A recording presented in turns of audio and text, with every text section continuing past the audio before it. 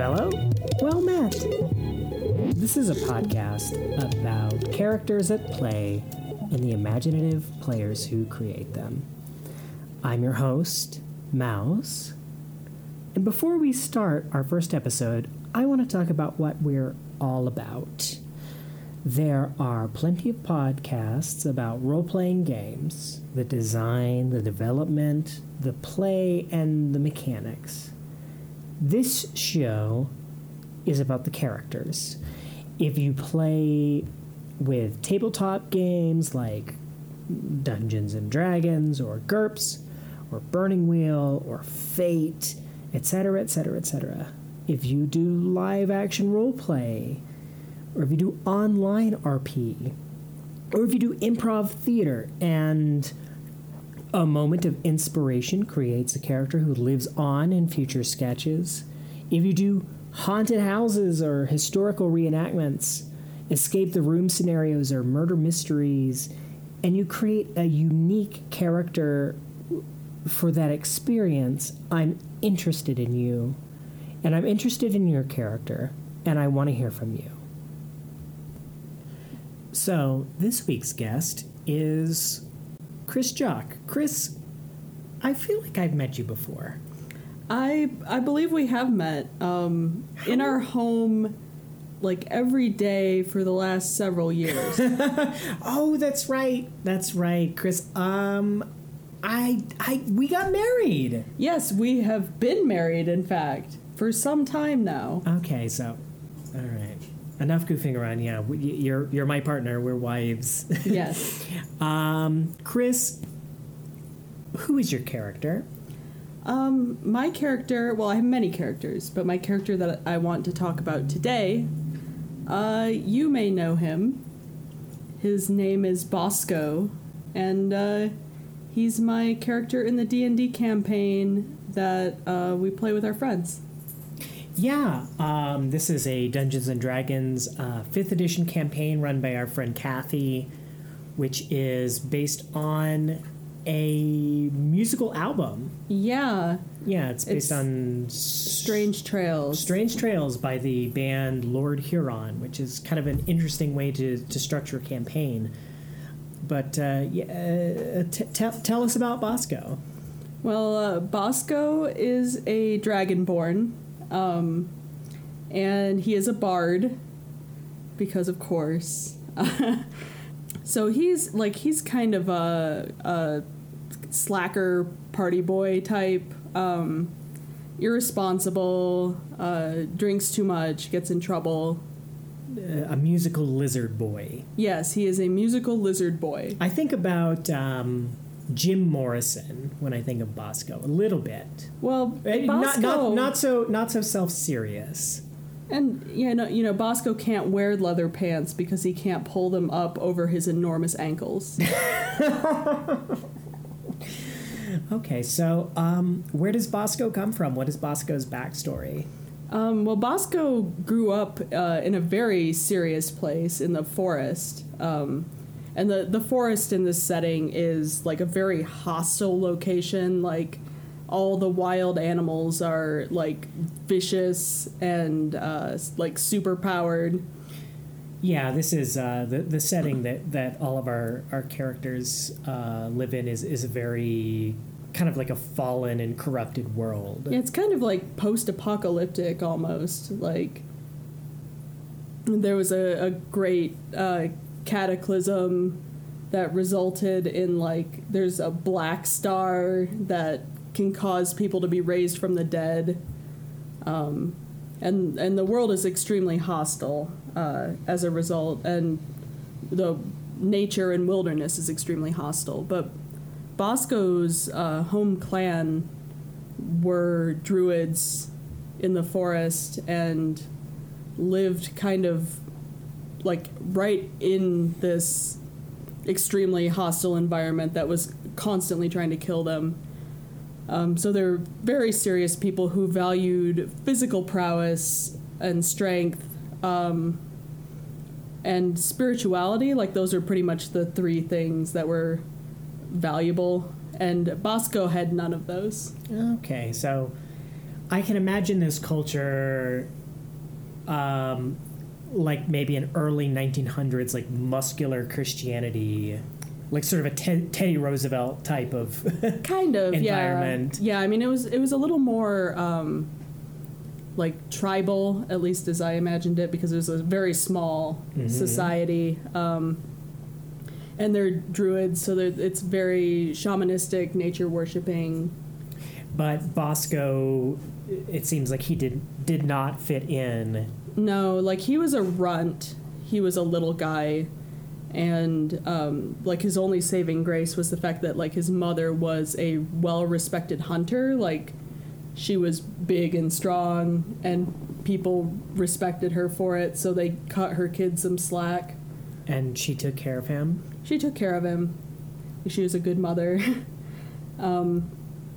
But his interest was always in music, and the only context for music in their culture was worship-based, but like his mom was a hunter, not a shaman, so... Okay, so sacred music was important, but he didn't have any way to connect with that. Yeah, I mean, he wasn't particularly spiritual himself. Like, maybe he was considerably less spiritual than many of his acquaintances and neighbors and family members, so... Okay, so what happened? Well, his mother was... I mean, as I mentioned, she was a hunter, and on one journey or adventure, she just disappeared in the woods and didn't come back. That's awful. Yeah, so he was kind of on his own after that, and once his people realized that his mother probably wasn't coming back, he kind of lost his protected status in the group and was gradually pushed into more and more menial tasks and roles until he was like at a point where he was kind of in the like maybe most detested underclass, where like even touching sacred objects would be a banishable offense.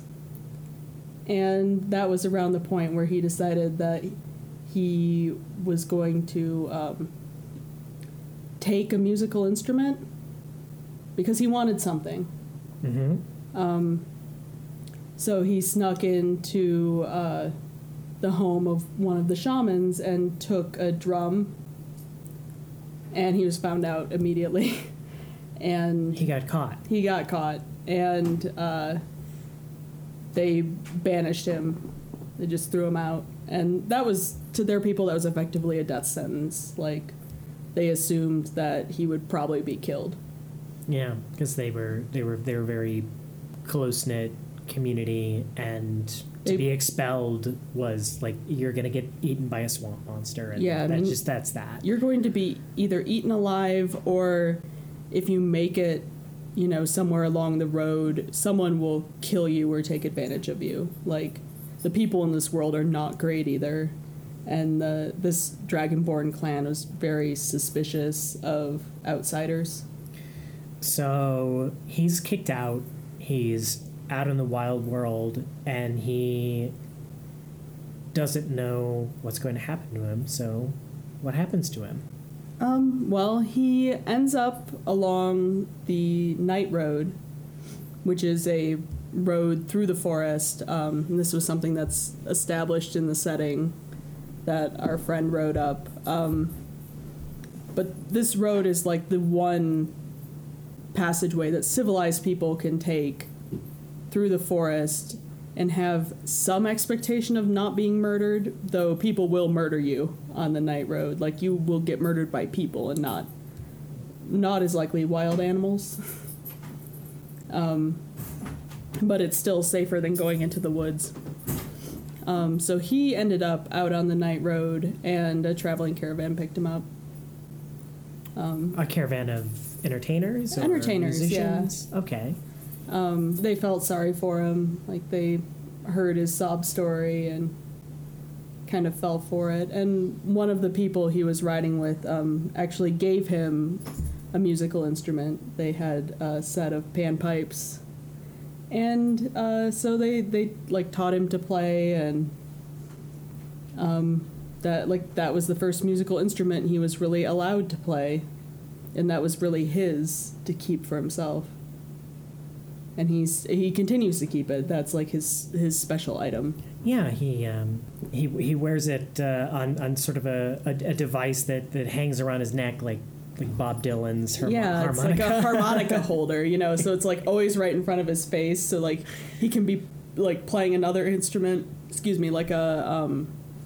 like a drum or a lute or something. Like I think he has proficiency in a few different instruments, but yeah, he can like play the panpipes while he's playing other instruments, and I kind of think of it as like playing a harmonica. That's kind of the style.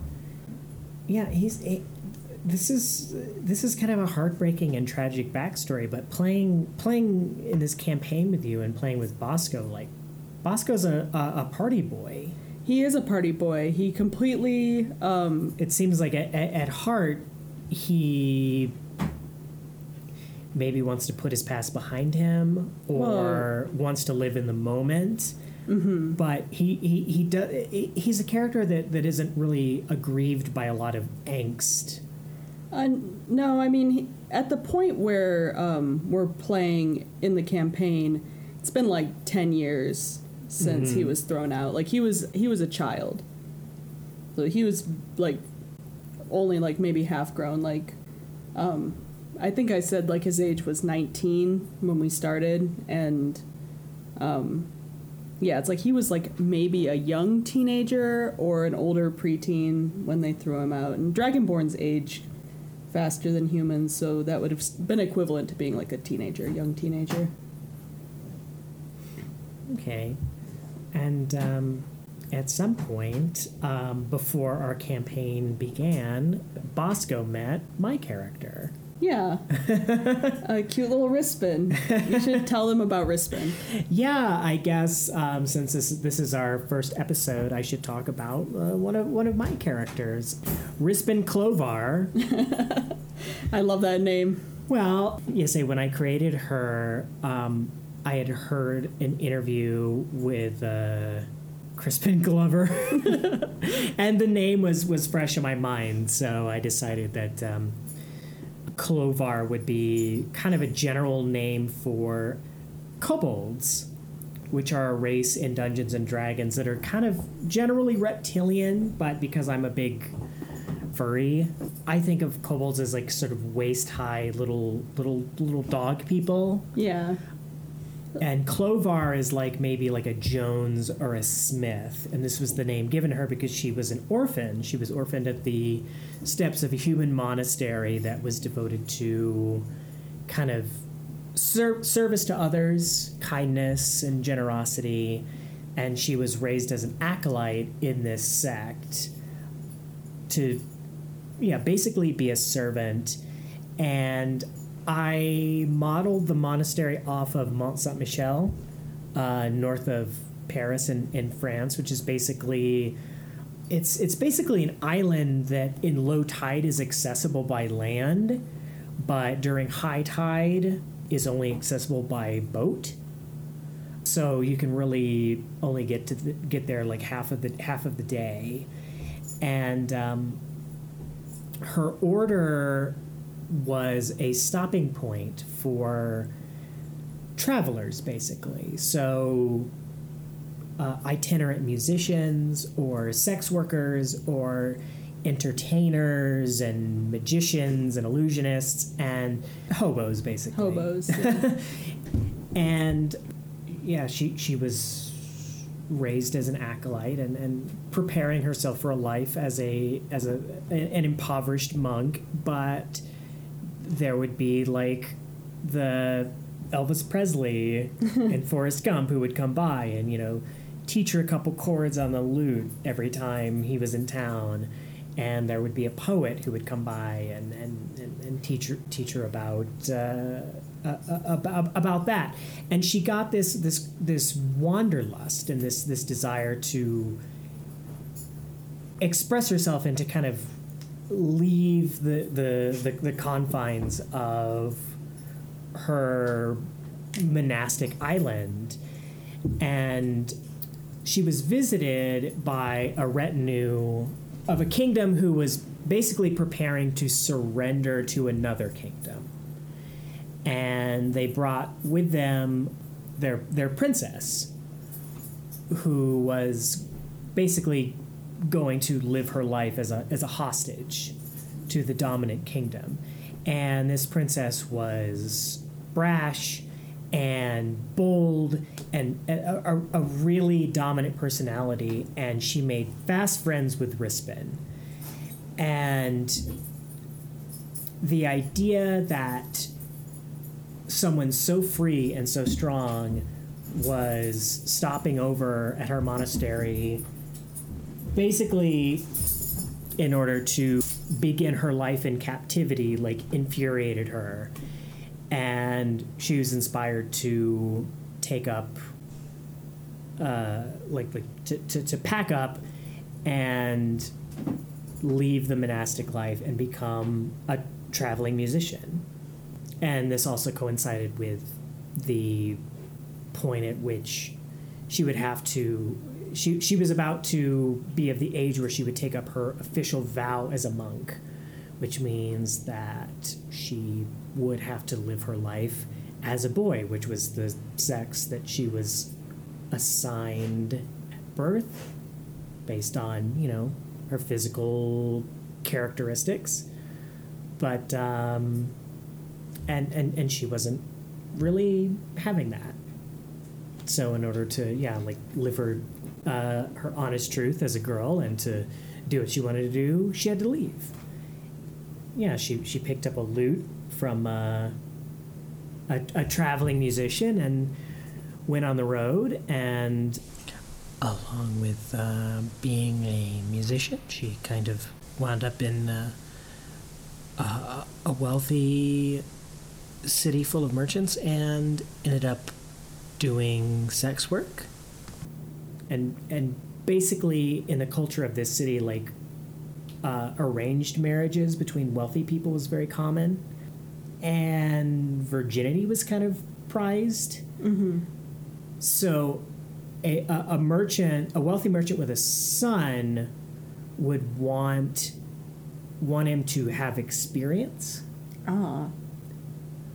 while maintaining his virtue. And since Rispin was a kobold, and since, according to the prejudices, she wasn't really a girl, they would contract her to, like, teach the young men. Teach the young men, so they wouldn't embarrass themselves on their wedding night, but keep their virtue intact, because technically they've never slept with a quote-unquote real girl. And she made some money doing that, and she was able to buy a motorcycle. And then when she got tired of that, she moved on. And that's at some point she hooked up on the night road with old Bosco. Yeah, and it's kind of funny. I knew your character's backstory already, but. It is kind of interesting how they both came from, like, a more conservative religious background, mm-hmm. and decided to choose a different life, whether they were somewhat forced or it was just their internal, forced, like in her case it was her internal motivation, but in Bosco's case he was pushed out. It would have been an impossible life to live, even though, she was in a safe and loving environment. It was an environment where she could be her authentic self. Mm-hmm. Yeah, I just found that interesting how there's some parallels there, even though they had very different lives. Yeah. Very different reasons for leaving those lives. And we actually, we didn't, when we started the campaign, it's of course like all of our characters, not just ours, but of our the people playing the game with us, started in one place, but we've never role played how Rispin and Bosco got together, and I think as we've been playing, it's kind of an understood situation that they're kind of a pair. They're kind of a team. They're buddies. Yeah, they've been traveling together for a while. Yeah, and actually, in fact, Rispin kind of has a crush on Bosco. I think he's oblivious. Like, he does not even know. Like, he's like, we're such great friends. Yeah, and like that makes that. I mean, that's so Bosco. That's so Bosco to be totally oblivious to everything. And Rispin. I mean, Rispin has a crush on everybody. She has a crush on Bosco, but like she also has a crush on Grexit, who is an NPC created by our GM, who is a total asshole. But she's a hot asshole. Yeah, I mean, she's a hot asshole, and like within the context of the game, it's like everyone thinks she's hot, like by default. But I don't know, it's like it's sort of weird, like even talking about these feelings in the context of a role-playing setting, because we're separate characters, but we're married to each other. Yeah. And within that context, I think it's natural. It feels natural for my character to have a crush on your character, or to even just to kind of have a special bond, even if we're really trying to role play as totally separate individuals from ourselves. Like that's just going. It's just going to kind of come up. Yeah. And it hasn't been that important to not permit that in the game setting. So. Yeah, I mean, it hasn't. It's not harmful, and it's fun. Like, it's a fun flavor, and it adds dimensions to our characters. And I still don't know what's going to happen. Like, what if Rispin makes a pass at Bosco? How is he going to react? I'm looking at you, my wife, in the eye right now, and I don't know how you would react to that in the game. Like, I'm not really sure either, to be honest with you. Like, Bosco is very much a like hedonistic free spirit who doesn't really have hang-ups about like sexuality at all. So like he may just be cool with it, but he'd be cagey about making it a relationship probably. Because I don't think he's ever had anything like that. Like, he's slept with people and like maybe had friends with benefits, but not like best friends with benefits.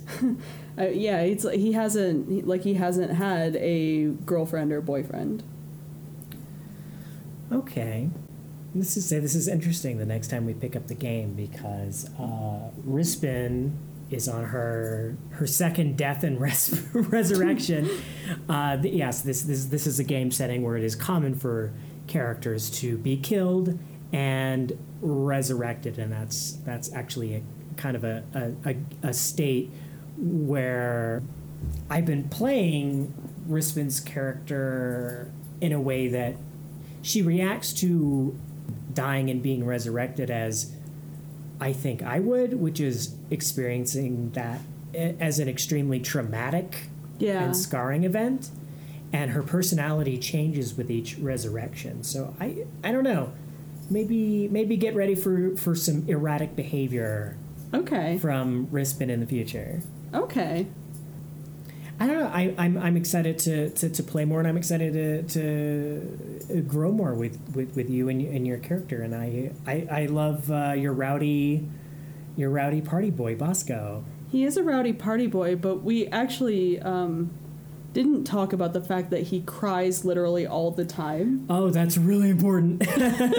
Like this is one of my favorite traits that just came up kind of organically. Like, I didn't actually think about this when I first created him, but there was like some context where someone was telling him like a sob story, and he started like bawling, like his like snot and tears just like running down his face, and it's like I found this so funny that I kept doing it every time someone told him a sad story, so it's like now a character trait. It remains funny. Like he is so burdened with an oversized sense of empathy. Yeah, I mean he cannot stand the idea of people being hurt or treated poorly, and I think Kathy was counting on that with the jailbreak story that we just did, because it was like sort of our fault that like this NPC went to prison, and like consequently I think I was the main driving force who was like, we have to save him, like because Bosco cannot handle a world where someone goes to prison and there's like a little girl crying because her dad is in prison. Like, he cannot handle a world where this happens. I don't know. I think it turned out okay. It worked out, yeah. But we'll see how we wrap up whenever the game restarts again. In another 3 or 4 weeks. I don't know. Thanks, Chris. That about wraps that up. So I'm going to take us to a segment that I would call the Garden of Delights. And I want to just recommend our listeners something lovely that I think you'd get a kick out of. And this week's pick is the Backstory podcast by Alex Roberts. And it's about role-playing and LARPing and interviews with the designers of games. And it's really fantastic. And it was kind of the inspiration for the podcast you're listening to now. And I want you to check that out. And you can find that at oneshotpodcast.com/backstory for the Backstory podcast. Thank you so much for listening. And thanks to Philomela for I Am a Fire, our intro and outro music from the album Sapphire Chamber. Check out that excellence at their Bandcamp. I will include that in the show notes. I am Mouse. You can find me on Twitter at FunnyAnimalBook.